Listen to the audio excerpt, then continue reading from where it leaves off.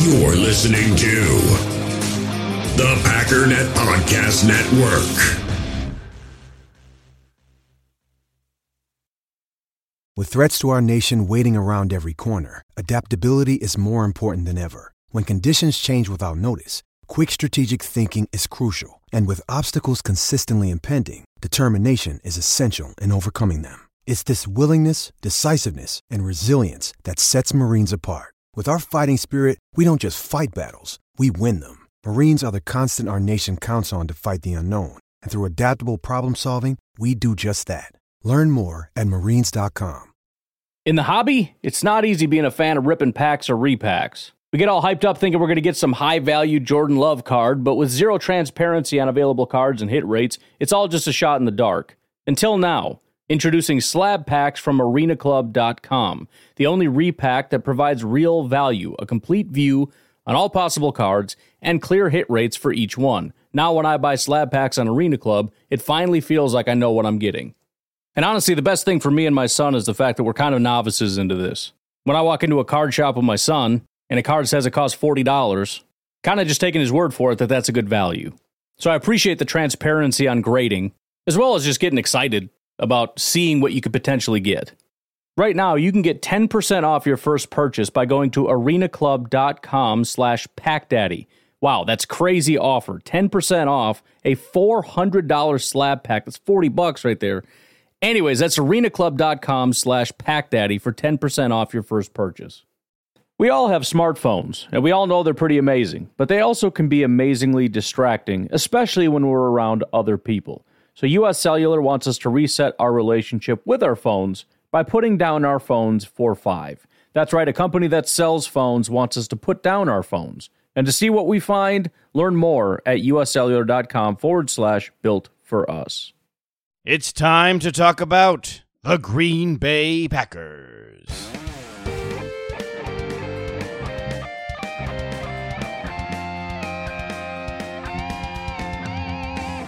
This is your Packers Update, the Daily Cheese, brought to you by Packernet.com and powered by Overtime Media. The Daily Cheese is a collaboration with the Packernet Podcast, hosted by Ryan Schlip, the Pack Daddy. And I'm your host, JJ Leahy. It's going to be a short one today because there's not a ton of news, but the news we do have is sweet. First, the Dominique Dafney tight end signing to the practice squad is official as of today. Not sure why that hasn't happened yet. But the big news, linebacker Kamal Martin and wide receiver Equanimeous St. Brown have returned to practice. They've both been on IR since the season began, and although we were excitedly waiting for this week because it was the earliest that either player could return from IR, we had no hints to suggest that either one of them was ready to come back. Now the Packers have a 3-week window here to evaluate both players and decide if they're ready to return to the team.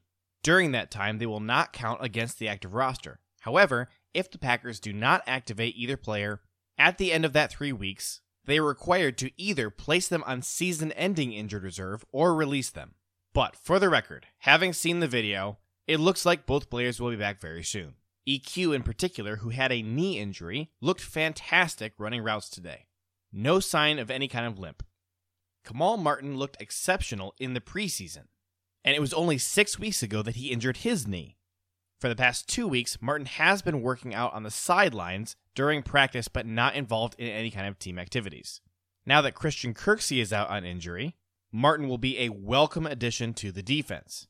And the good news is that his replacement during this time has been very good. That would be Chris Martin, an undrafted free agent from UCLA.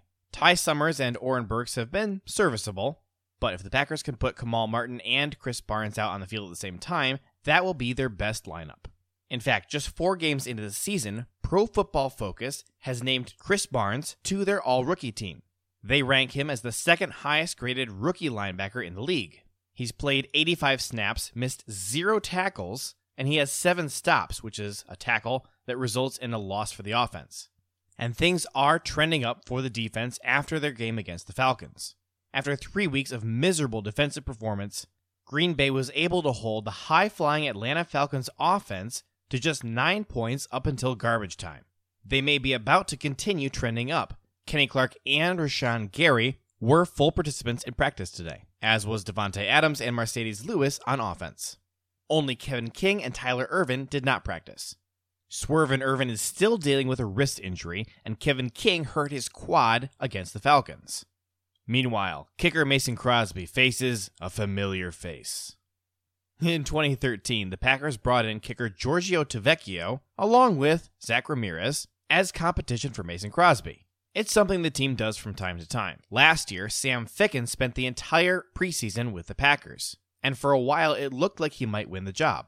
When McCarthy cut Tavecchio, he said, "I had a chance to visit with Giorgio this morning, and I told him in the meeting he's still part of the competition." Well, apparently it took us 7 years to get around to calling Tavecchio back after that. We did bring him in for a workout today. Tavecchio is just the latest in a line of kickers the Packers have worked out in recent weeks. All due diligence in case Crosby misses time due to COVID. The alternative would be to do what the Bears did and actually burn a practice squad spot on a kicker. Brian Gutekunst prefers to just keep a Rolodex of kickers he likes. However, Tavecchio's probably not super high on this list. After getting cut by the Packers, he was signed to a contract by the Lions but never actually played for them. Played a couple of 2017 games for the Raiders, and in 2018 played a game for the Falcons. After that, he played 1 year in the XFL. Well, 1 month, but that wasn't his fault. That's just how long the league lasted. Just a week after losing to the Packers, the Atlanta Falcons fired their head coach, Dan Quinn, along with their general manager. Unfortunately for fans who love big splashy trades, the Falcons have stated they are not going to start trading off players. They're going to wait for the new head coach to get hired, come in, and make his decisions about the roster. On the other hand, speculation is swirling about the Jets, who seem to be prepared to start trading off players.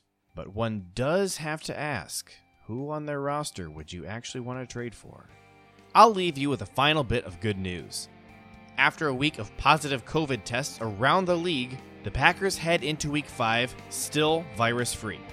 For more in-depth analysis and a look at Packers strategy, make sure you're subscribed to the Packernet Podcast, hosted by the Pack Daddy, Ryan Schlip. Keep up on all the Green Bay Packers news by going to Packernet.com and join the Packernet Podcast group on Facebook. My name is JJ Leahy, and this has been The Daily Cheese, your Green Bay Packers news update.